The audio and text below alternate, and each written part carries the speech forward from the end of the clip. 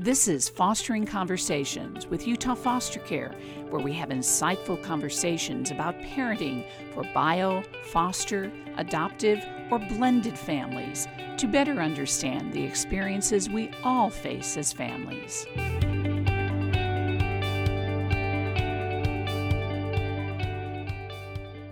Hi, everybody. I'm Deborah Lindner, and thanks so much for joining us today.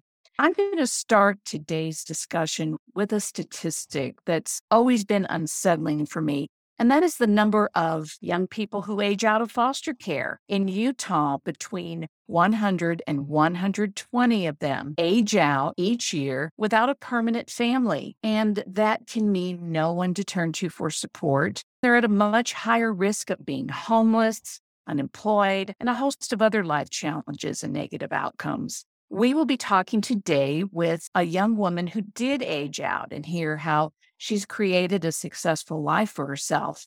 We'll also hear from two people who help with the program that tries to make sure these youth don't fall through the cracks and are truly prepared to go into adulthood. Liz Rivera, my co-host, she's Director of Education for Utah Foster Care. Liz, now we have a term for it. It's called adulting, and I think people understand more than ever that you need a family to help you through that. It's National Adoption Month, and that brings to mind my first question. Why are these teenagers often the last to be adopted? I think there's a lot of fear around taking a teen in your home. I've heard people say they already have their personality set and there's really not a lot we can do to make a difference for them and won't want or need a family the same way that a young child would. And those are all myths that we try to correct as we recruit and as we train around foster care. I also think there's still a thought that when you reach the age of 18, you can vote, you can get drafted. So you're an adult, you've got it all figured out, but that's just not true. Absolutely. I'm well past 18. And I desperately need my family. Family is still one of my biggest supports, cheerleaders, just people I turn to in times of crisis as well as in times of joy. We all need family all of our life. So true. Let's go ahead and start our conversation today. Liz, go ahead and introduce the two people who are trying to help out with this. Wonderful. So from Division of Child and Family Services, we have Aubrey Myers, and he oversees the entire state's program around transition to adult living, often also called TAL or TAL. And from the same program, we also have Natalie Clark, and she represents lived experience. And it's vital that child welfare agencies listen better. And we are grateful for Natalie as well as DCFS's privileging of those lived experiences. Now, TAL groups are in every region of Utah, and they reach out to youth who are approaching aging out, and oftentimes many years before that, just to help prepare, because we all know it takes a lot of preparation to move into adulthood. And they help connect them with academic mentors, financial planning, career prep, and some financial assistance as well. It's a great program. And we have another person with true lived experience. Her name is Caitlin Stark. Caitlin is a student at Southern Utah University. She's pursuing a degree in nursing. Caitlin is also a Foster Club All-Star, and she shares her lived experience with youth in foster care in our state. Caitlin, you were placed for the first time in foster care at age 16. Why don't you pick it up from there? I was placed into the foster care system when I was 16, and it was really hard to find where I was going in life and where I wanted to be, because all of a sudden I have a table full of different people, caseworkers, guardian ad litem. And yeah, it was really hard because I don't know these people, but I think it was really awesome because I finally had people in my corner, someone I can go to when I have a question about my health care or a question on how to apply for college. And I might point out there's one myth about teens in foster care, and that is that they're all juvenile delinquents. They're in foster care because of something they've done. Tell us why you were placed in foster care. Definitely. I think labels is a very big thing foster youth have to deal with. For example, I was placed into foster care because my mom had issues with substance abuse and wasn't able to fully provide for me and my younger sisters. So I was a second parent, basically. I was missing school to go work and get money to provide for my sisters. And that's basically why I was removed from that home because they saw it as neglectful, which it was. I wasn't able to be a kid. I wasn't able to go to school. I was taking care of my younger sisters, which no 16-year-old are prepared to take on that responsibility. And Natalie, I see you nodding your head. Do you have a lot of young people that you talk to in foster care with similar stories?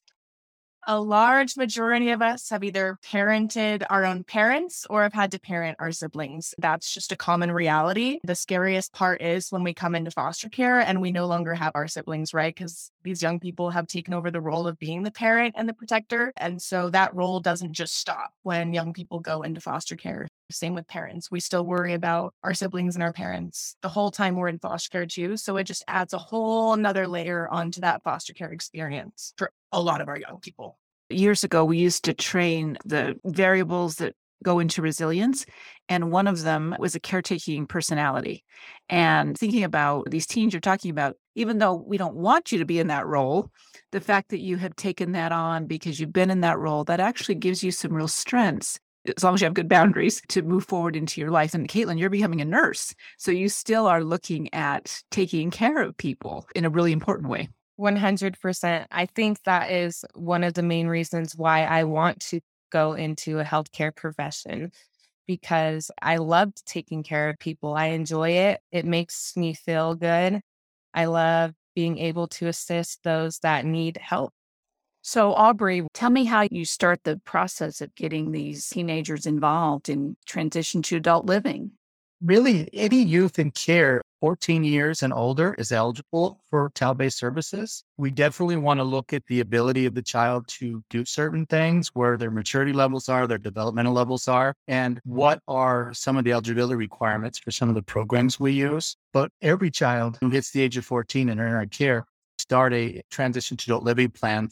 We used to use the Casey Life Skills Assessment to assess where youth is at and what some needs are. We have now switched as of this year to the TAL Youth Facet to do that same thing. It still measures the same areas. We're still looking at strengths or deficits in certain areas, as well as other maybe more formal assessments that exist to say, is a youth ready to participate in higher educational services? Are they ready to participate in our milestones programs? One of the things we don't do the best at is assessing the developmental age of a child who maybe has a history of trauma. And so we really like to see that these youth are assessed well and then start where they could start. One of the things we struggle with is youth who have higher needs is TAL is held back from them because they may have a need that TAL may be too much for.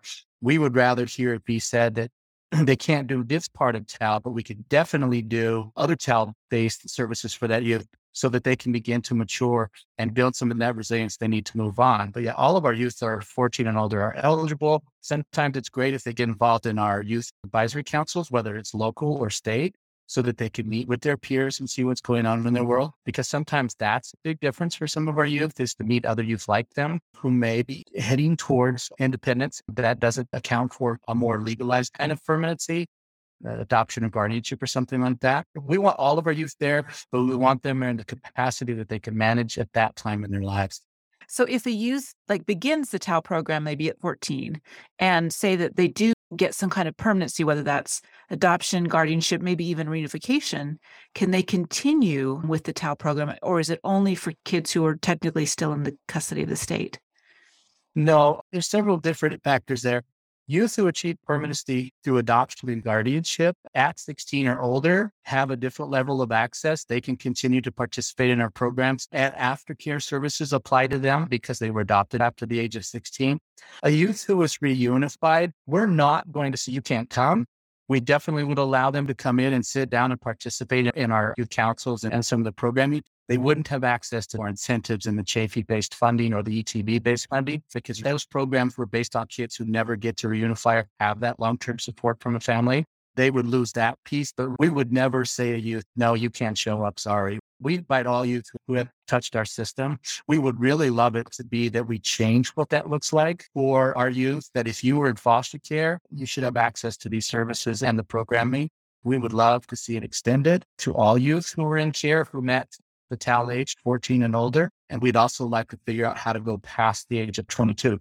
Caitlin, when you got involved with the TAL program, tell me what you got out of it.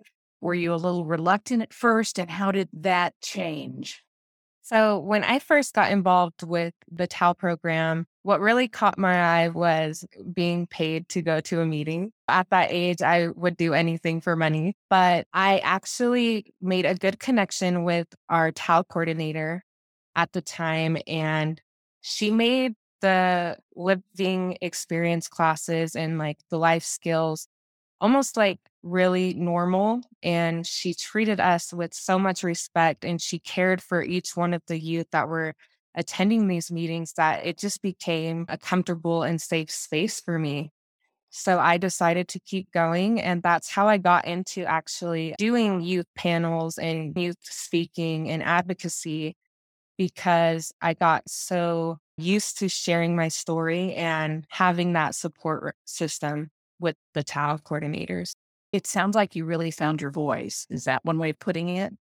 Definitely. I found my voice at such a young age, but I am so thankful how it happened, because we foster youth, we get silenced sometimes and we forget that this is our case. This is my life. This is my story. And I just want to support those other youth that feel like they don't have a voice, because you do. What keeps adults from hearing, from listening? Why do we think we know it all when we don't know it all?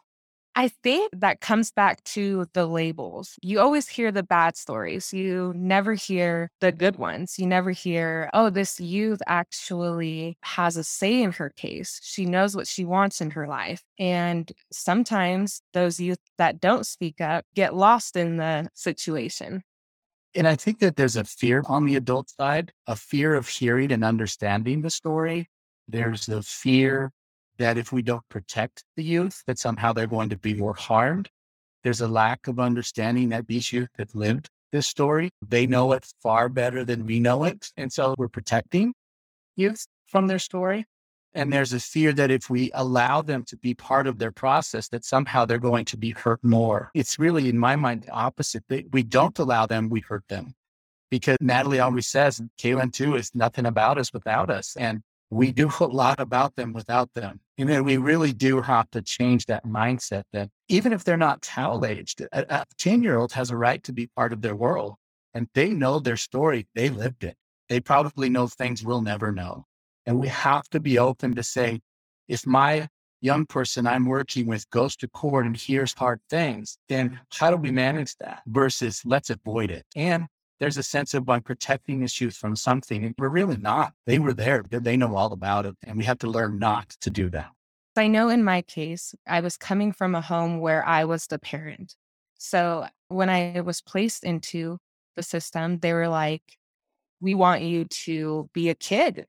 We don't want you to be the parent anymore. We want you to live like a teenager. But at that point, I've already done this for so long that I just can't stop it. And I think it's hard for them because you want to protect these youth and you want them to live as a child. But unfortunately, in some cases, their childhood experience is already, it's gone. What advice would you give then to current foster parents listening right now? What should you do to make a teen feel more comfortable in hearing their story? I always say, ask questions, 100%. Don't assume. I think it's very important for you to go in with a listening ear and let them know that whatever they say or whatever they do, it's not going to come off wrong and they're not going to be judged. And this is a safe place for them. And perhaps don't take things personally at first. That's good advice no matter what. We're in the wrong business of taking things personally. And that's just how it is. If you want to really get to a level of vulnerability and safety and support, because young people are not used to somebody trying to break down those barriers and those walls. So we're going to fight it with everything in us. Most of the times I hear from young people to get adopted, I tried to push them away as much as I could. And you know why I'm adopted today? They didn't let me push. They kept coming back. They stood there through every wall I kept trying to put up. And that's what makes the difference. And you can't do that if you're taking all of the pushing personal. Yeah, one thing we try to teach the families, and it's easier said than done, is remembering it's not about them, it's about the kid. And our focus needs to be on what that kid needs and not on how it's affecting us. We don't know you well enough for it to be against you, to be honest, right? Like, you're new to us. So we're dealing with a lot that has been there long before you. So even people out there that are thinking of becoming foster parents, come to these panels when we offer it and hear the voices of youth and get this information before you even start fostering, perhaps. Please. Not perhaps, please. And I'll tell you that we've done panels with youth in care, and hearing from the kids on the panel has convinced them maybe teens aren't as scary as I thought. So your voices are benefiting another kid who that family ends up taking that they wouldn't have if they hadn't heard from you. The stats speak for themselves. 43% of all children in foster care in Utah are over the age of 11. So if you are thinking of adopting this month, think of an older child or teen. Your chances are good and you can do so much for them. Can I just add, that means no diapers, like all, some of those stages that maybe aren't the most fun. And teens can be a blast. You have someone to rock out in the car with, someone to show you new dance moves, somebody to film a TikTok with, somebody to truly make a lasting connection with beyond what you expected possible. So don't expect that you're going to come in and take a teen in and just change their life, because I promise you, we will change yours just as much as you change ours. And you may need us just as much as we need you. I can tell you, we need you to help us figure out our iPhones. And how to be hip again. We're working on that, Aubrey. We're working on that. So getting back to Caitlin, tell us a little more about what you've done with your life, where you are today. So I am attending SUU. I currently work. I am also the president of Utah State Youth Council. Aubrey was talking about that a little bit. So right now I'm just living life as much as I can. I'm working, going to school, and still advocating for youth, still attending these meetings and trying to help wherever I can. And there's a lot of assistance for kids like you who do want to attend college. Tell me about some of those resources. That's actually one of the main reasons why I aged out of foster care. I chose to stay in care even though my case was able to get reunified with my mom. But I knew that I wasn't going to succeed there. There was too many unhealthy patterns that were never going to break until I broke out of that cycle. I stayed in care because I have financial assistance in school. My college is paid for, have financial assistance from the state if I need books for a certain class. If my car breaks down, I can have a little help there. And there's scholarships for foster youth that are really helpful as well. What about emotional support? And I'm having a bad day and I just want to talk to somebody. Where do you go? Who do you have? I think that is the hardest part, honestly, is once you age out, you're on your own. And I think that one part should be really talked about with foster youth when they're considering aging out and not getting adopted or doing those legal guardianships, because we need a family. Everyone needs a family. We're human. We need that connection because, who do we go to when it's a holiday or when we need a shoulder to cry on? Sometimes I can still go to my older foster homes and my foster parents. But even then, I feel like a burden sometimes because they aren't required to take care of me anymore, but they still listen. That's what's important. Some of the greatest stories have been from foster parents who still have that connection to their youth. They haven't made it official. It's not legal, but it is genuine. We need to talk about permanency in terms of connection and that. Who is this youth connected to? And how do they remain connected if that happened more often? Because you know what? There is love here. My 24 years in the adoption arena is families call me back and say, can I adopt my foster child who's now 31? Yes, you can. Because that young person now says, you know what? I do love this family. I do want grandparents for my children. And I want these folks to be those folks. And So helping families understand that it doesn't have to occur immediately because sometimes we're not in that place, but it happens at some point and I want that connection and I can pursue it. So having that open mind to say, this can happen at any point, because sometimes I just feel at my age, sometimes I'm mature enough to make better decisions to say, that was done back then. I should do it better this time. And helping our foster families and our youth understand that you don't have to make that decision today, but know that it's always there for you, and have an open dialogue with families.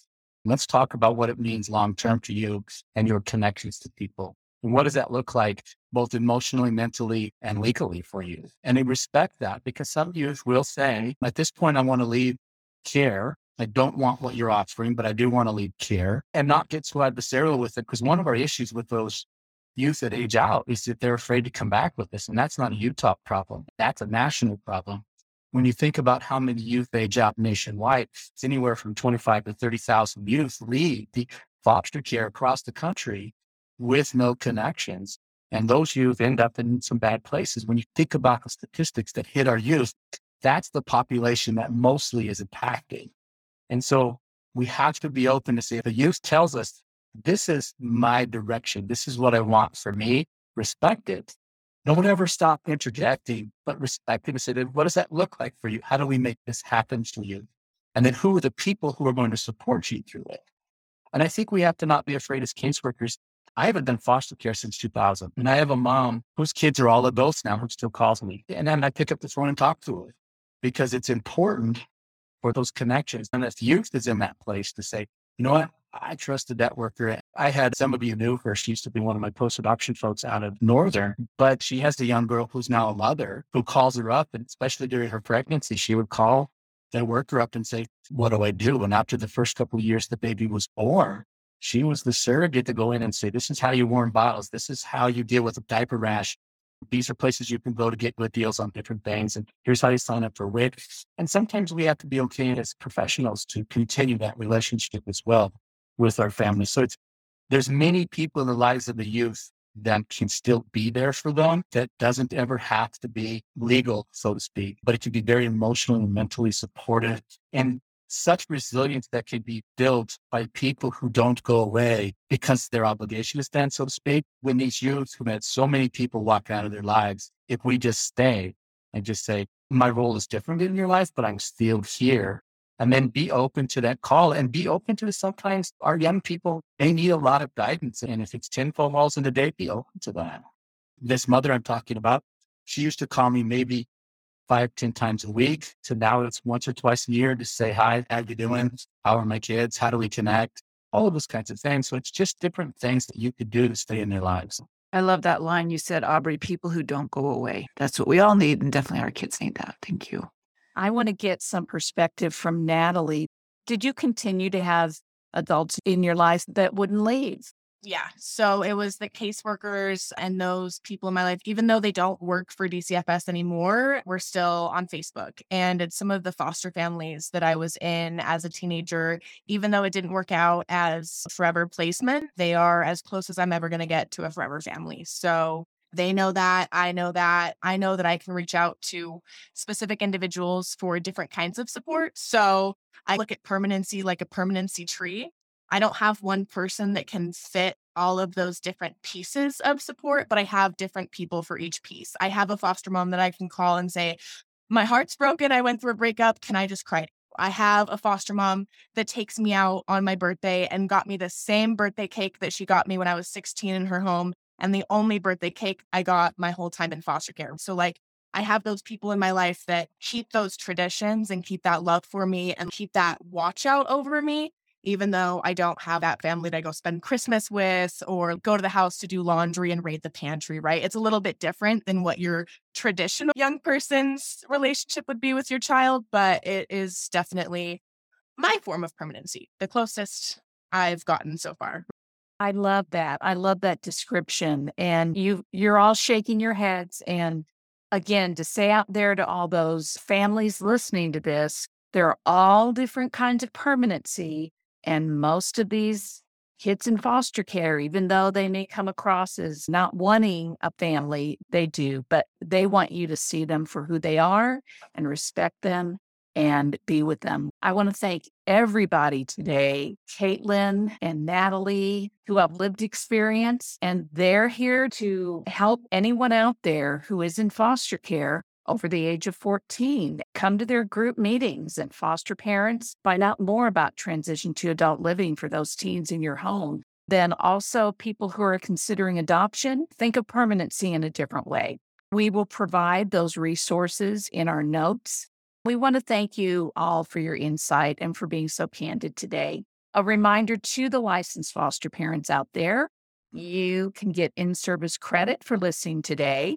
I also want to thank Liz Rivera, my co-host, and our lovely producer, Marshall Shear Davis. Thank you all. This has been a great discussion for National Adoption Month. And remember, you don't need to know everything to be a foster parent. You just need to be willing to learn. This has been Fostering Conversations with Utah Foster Care. Thank you for joining us. For more information, go to utahfostercare.org. We'll see you next time.